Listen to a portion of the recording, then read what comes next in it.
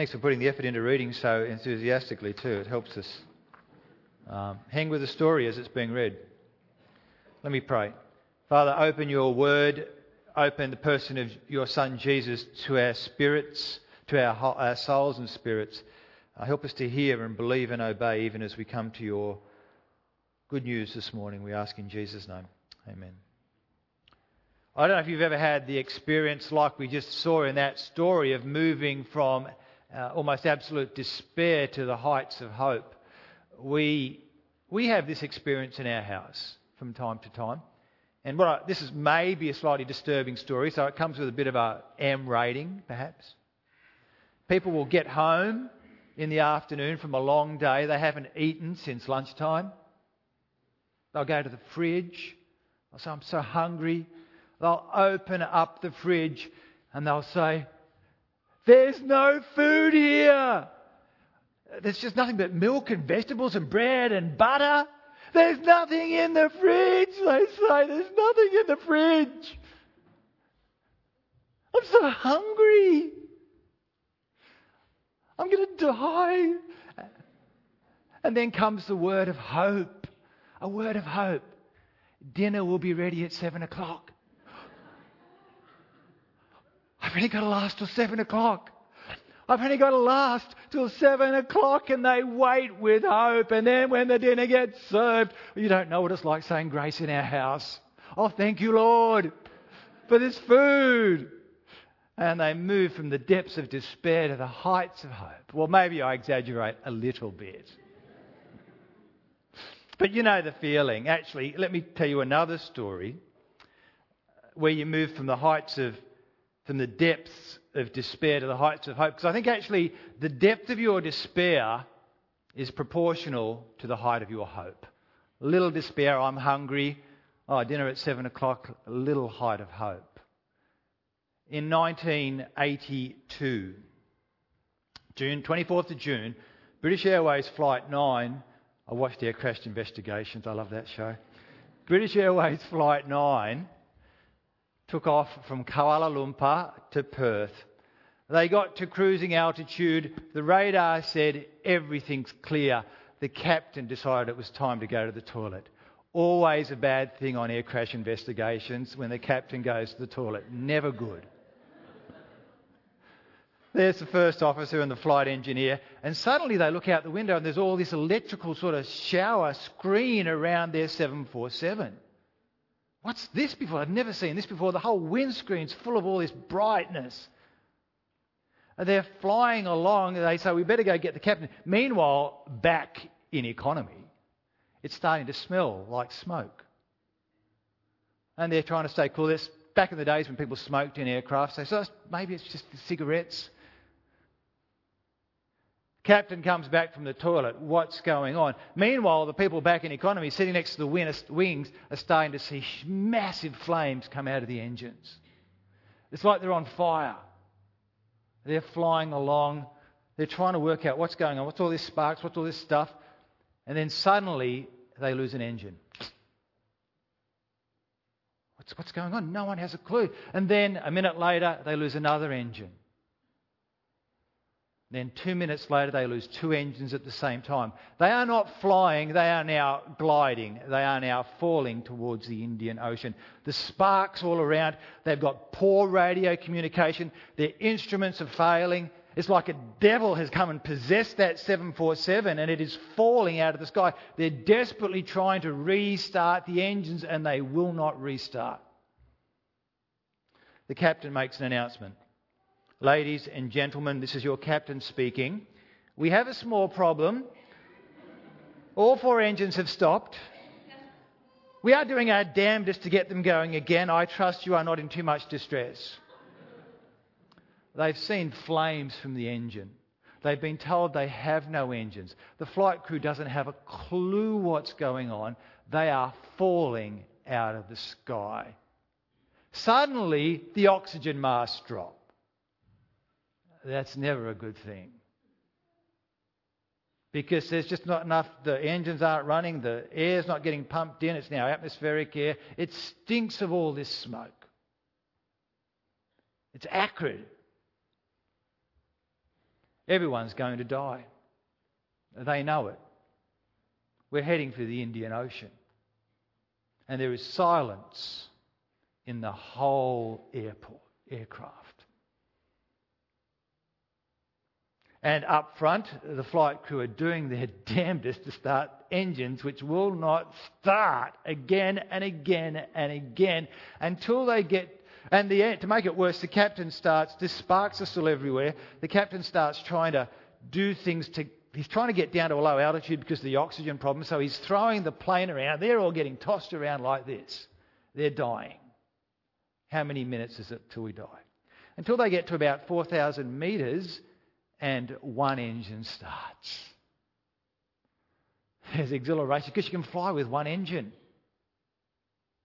And then 10 minutes later, another engine starts. And then another engine starts and another engine starts. Now, they lose one more engine before they get back to Jakarta.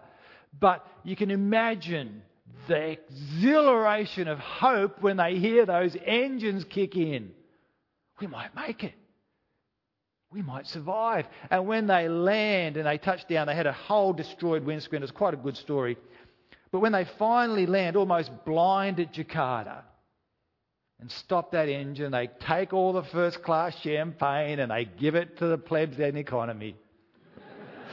Because this is a good day. They went from the depths of despair, we're all going to die, to the very heights of hope and then salvation. Those people formed a club which still meets even to this day because they shared something. They were all going to die.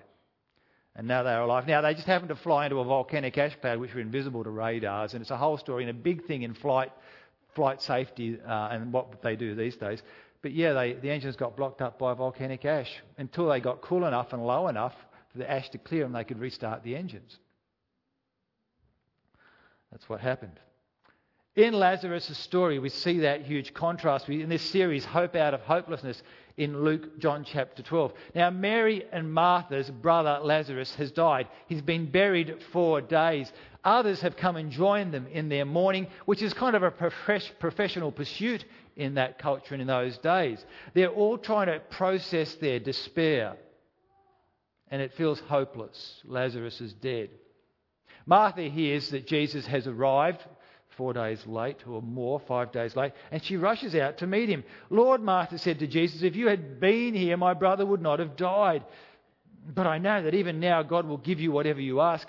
And Jesus says to her, as Jeff read, I am the resurrection and the life. The one who believes in me will live even though they die. So whoever lives by believing in me will never die. Do you believe this? Jesus offers hope, and Martha says, yes, Lord, I believe. She goes to get her sister Mary. She went back and called her sister. Mary said, the teacher is here, she said secretly. He's asking for you. When Mary heard this, she got up quickly and went to meet him. Now, Jesus had not yet entered the village, but was still in the place where Martha had met him. When the Jews who had been with Mary in the house mourning and comforting her noticed how quickly she got up and went out, they followed her, supposing that she was going to the tomb to mourn there. So here we have both sisters now, plus a crowd of mourners in tow, coming to Jesus, well, at least Mary and Martha, looking for answers. And Mary cast herself down before Jesus. When Mary reached the place where Jesus was and saw him, she fell at his feet and said, Lord, if you had been here, my brother would not have died, which is exactly what her sister Martha said when she met Jesus. If you'd been here. See, they've been talking. What have they been saying to each other for the last 4 days? Why wasn't Jesus here? Why didn't he come? If he'd been here, he wouldn't be dead. They've been 4 days of this. And so when they see Jesus, they just repeat what they've been talking about. They're struggling to process their despair. And let's face it, didn't Jesus love Lazarus? Weren't we friends? Hadn't we helped Jesus in practical ways many times? And isn't he able to do something? I mean, this is the guy who's healed the lame and the blind and provided bread in the wilderness. Doesn't Jesus care? After all that. And maybe you know that feeling, trying to process despair in your life. Doesn't God care? Where is He? He is God. He is able. So I believe. Isn't He supposed to love us? Why? Why me? Why now? And the crowd, they're all gathered around and they're saying, like what happens with us, you poor thing. The crowd cares. But God is absent. And how do we process disappointment with God? Mary comes and she casts herself at Jesus' feet. It says, if you'd been here, it wouldn't have happened. She comes empty. She comes still with faith. She comes with expectancy, and she comes even challenging. She doesn't understand why her brother died and why Jesus delayed. And we don't understand why God delays. And we don't understand why God challenges. And we don't understand the tragedy in our life. We don't have perspective, which Jesus does have. The beautiful thing about Mary is she still comes in faith and hope. And she casts herself before Jesus with challenge, and Jesus is more than up for the challenge. There's no censure. What do you do when you're trying to process despair? Mary is a pretty good example to follow. Because the truth is, however you're feeling, Jesus does care. In fact, He understands the depths of our despair probably better than we do.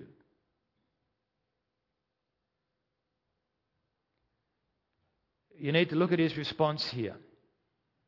You need to see how He cares. See how He offers hope even out of hopelessness. Now, Jesus' response here is amazing, but to set up Jesus' response, I want to go back and look at something of what He said about Himself. Chapter 4, verse 13, He's talking to a Samaritan woman, an outcast by the well. He says, everyone who drinks this water in the well will be thirsty again, but whoever drinks the water I give will never thirst. Indeed, the water I give them will become a spring of water welling up to eternal life. You've got to drink my living water. He's in Jerusalem in chapter 5, meeting some opposition after healing a man.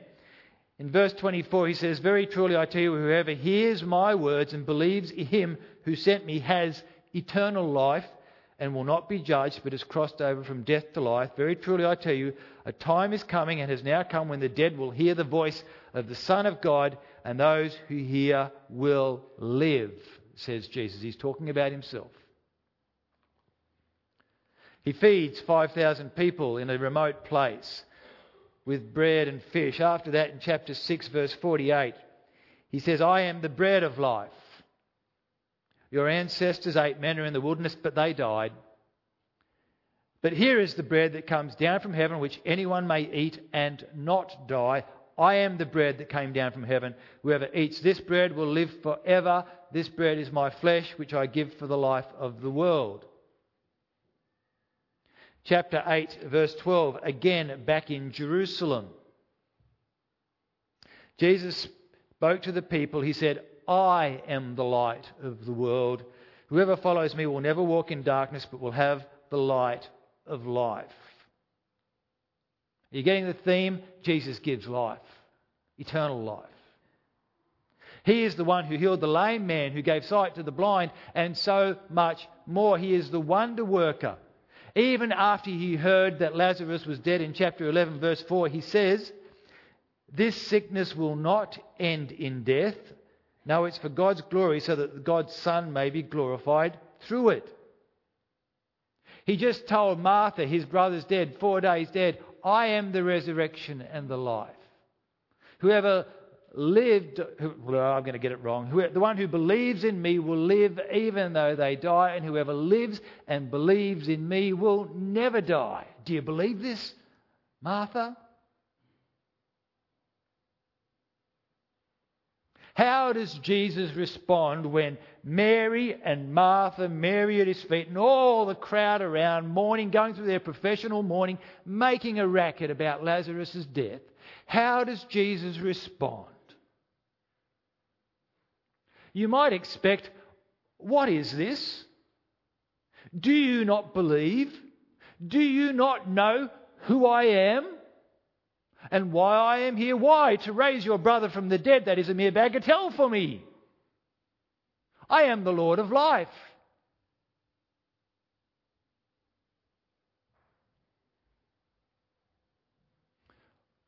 I am Jesus.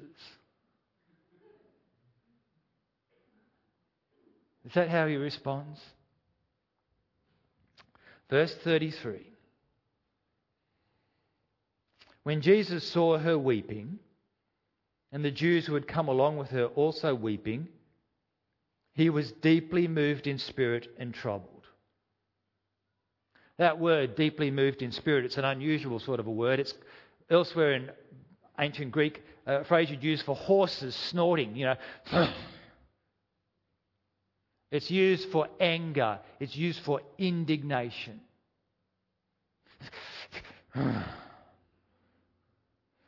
He's seeing this woman at his feet. He's seeing these people crying around him and screaming and yelling because this man's dead. And it's like, he's really cheesed off. He's wound up. He's not just, this is not her. This is. He says he's deeply troubled. I'm not happy. Jan? Mary?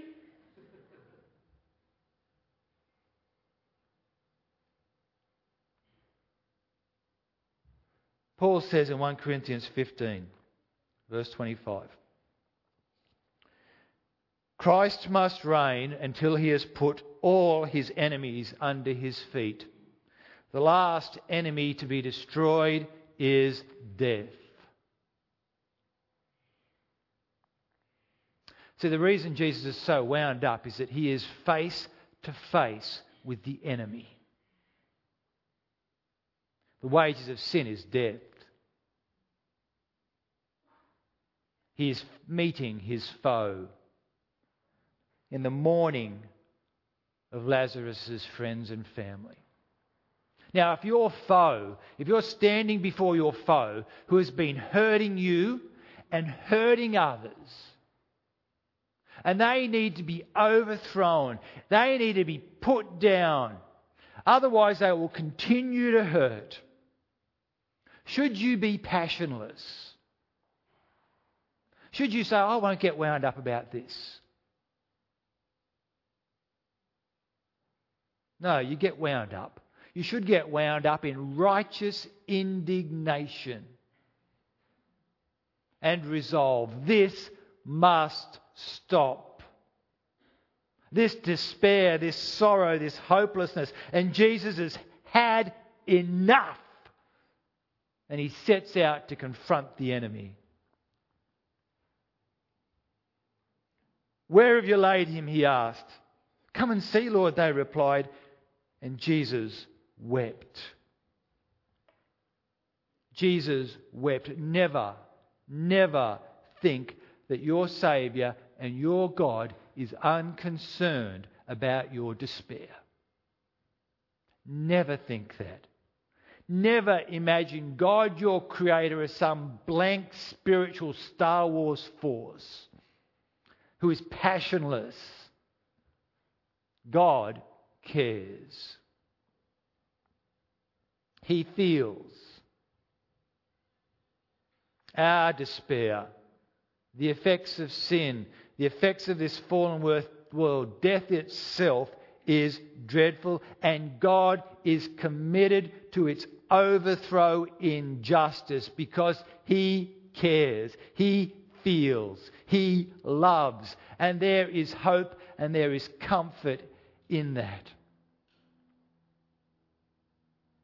God has compassion. He has empathy. He knows how you feel. When you are empty and threatened and despairing in the face of sin and death, when there is nothing left except grief.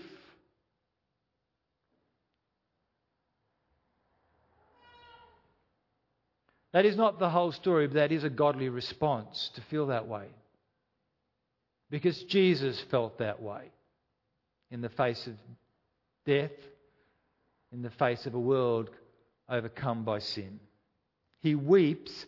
He weeps because he truly understands the depths of our despair. You know what I was saying about the depths of despair is proportional to the height of hope? Jesus understands the depths deeper than you do.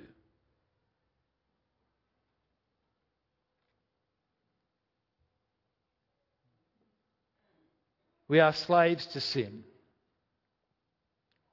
The wages of sin is death, and it breaks him, and it brings tears that flow down his face.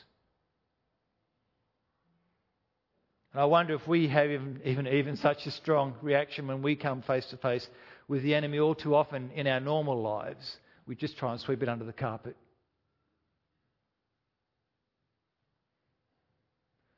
Let's get on with life as best we can. Those who are watching, they're struggling to process what's going on. The Jews said, "See how he loved him?" But some of them said, "Could not he who opened the eyes of the blind man have kept this man from dying?" Like when he was sick, if you can open the eyes of the blind, just when the guy's feeling unwell, fix him up. That's easy. And now it's too late. Such a great man, not. You know what? I think I would have been with the second crowd.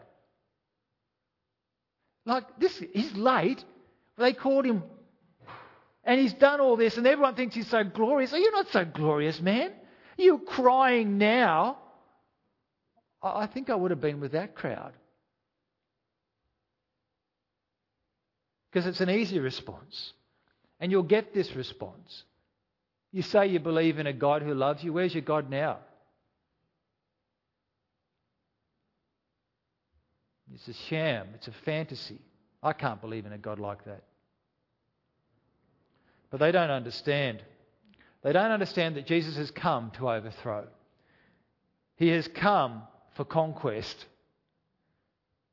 He has come to set things right. He goes forth into the battle with righteous indignation. Verse 38. Jesus, once more deeply moved, he's snorting. He is wrath. Jesus, once again, deeply moved, comes to the tomb. It was a cave with a stone laid across the entrance. "Take away the stone." "But Lord," said Martha, the sister of the dead man, this stone is bad odor. It stinks, Lord. He's been dead 4 days.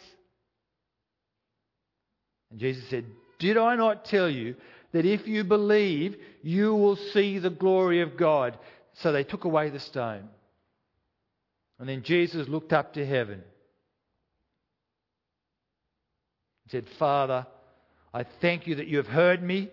I know that you knew that you always hear me, but I said this for the benefit of the people standing here, that they may believe that you sent me." And when he had said this, Jesus called out in a loud voice, "Lazarus, come out. Come forth."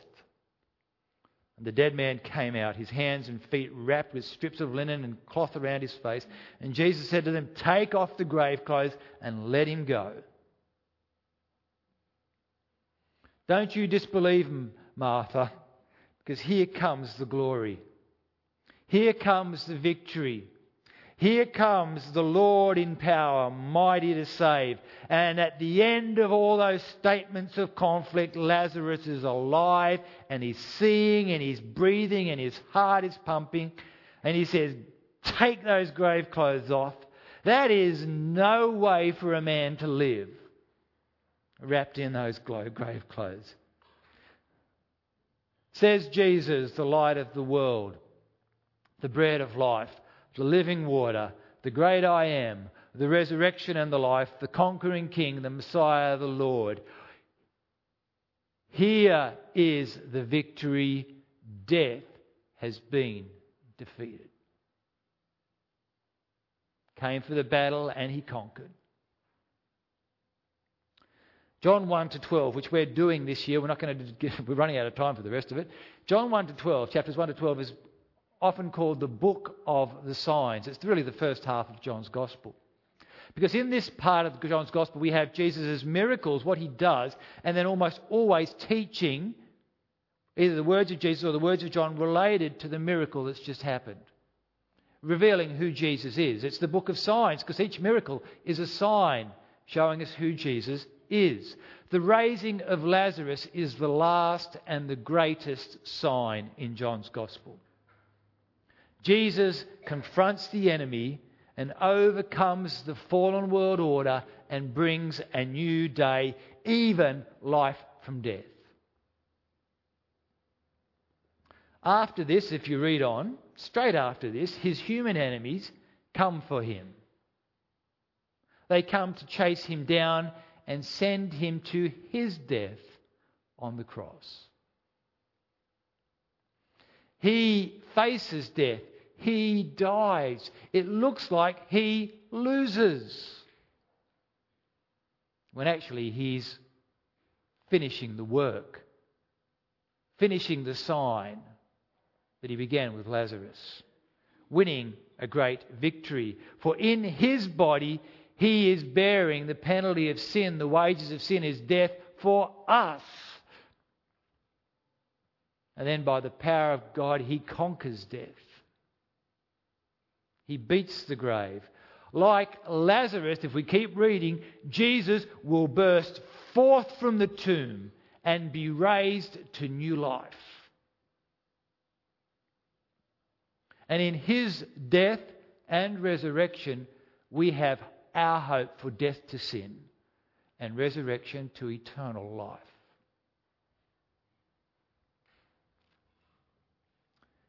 We cannot leave this story of Lazarus without comparing the sign we've just read with the reality we have in Jesus.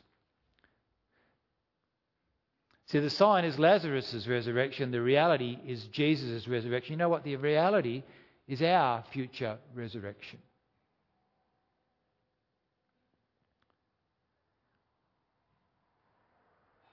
Jesus was buried much the same way Lazarus was buried, wrapped in grave clothes, placed in a tomb, stain across the front.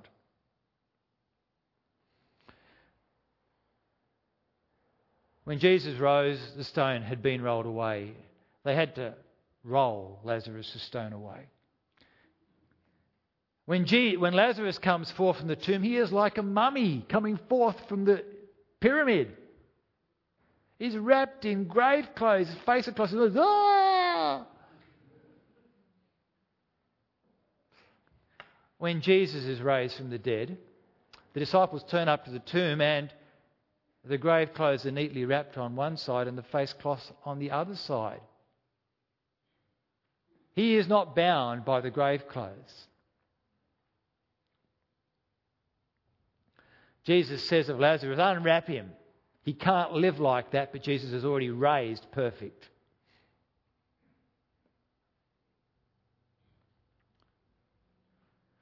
Lazarus comes forth from this tomb still bound by this world order, by space and time.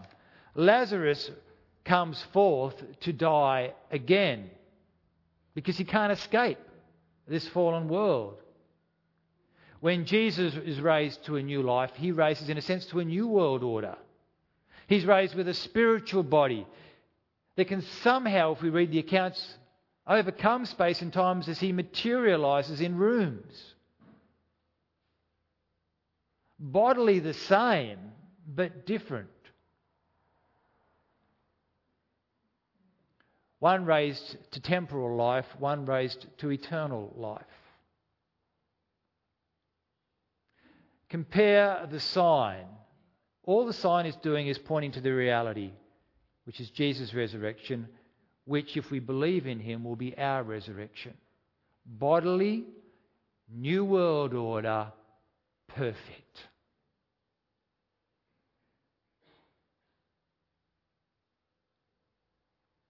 Those of us who believe in Jesus, like Mary and Martha, those who hear, believe and obey, and entrust themselves to the Lord Jesus, who come like Mary and lay themselves at Jesus' feet, will be partakers of the resurrection of Jesus.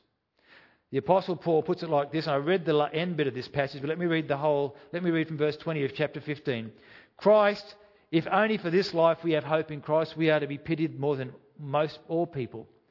But Christ has indeed been raised from the dead. He is the first fruits, the first of the harvest of those who have fallen asleep, those who have died. For since death came through a man, the resurrection of the dead comes also through a man. For as in Adam all die, so in Christ will all be made alive, but each in turn. Christ, Jesus, in his resurrection, the first fruits. Then, when he comes, as we sang, those who belong to him. Then the end will come, when he hands over the kingdom to God the Father after he has destroyed all dominion and authority and power. For he must reign, the Lord Jesus, until he has put all his enemies under his feet.